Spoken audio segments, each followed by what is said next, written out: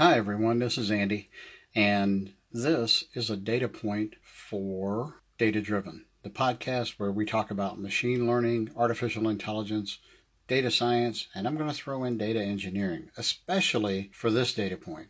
This data point focuses on BIML, Business Intelligence Markup Language. What's BIML? It's a way to automate SSIS package development. You can actually do a lot more with BIML, but that's the thing I use it for most. What do I mean by automate the development of SSIS packages? Well, I can automate the drudge work. So if I have a design pattern, say I want to truncate the destination and then load all the records from the source to that destination, developing that package in SSIS may take me 15 or 20 minutes to develop. But with BIML, I can do about 100 of those packages, probably in less than a minute. That's pretty impressive.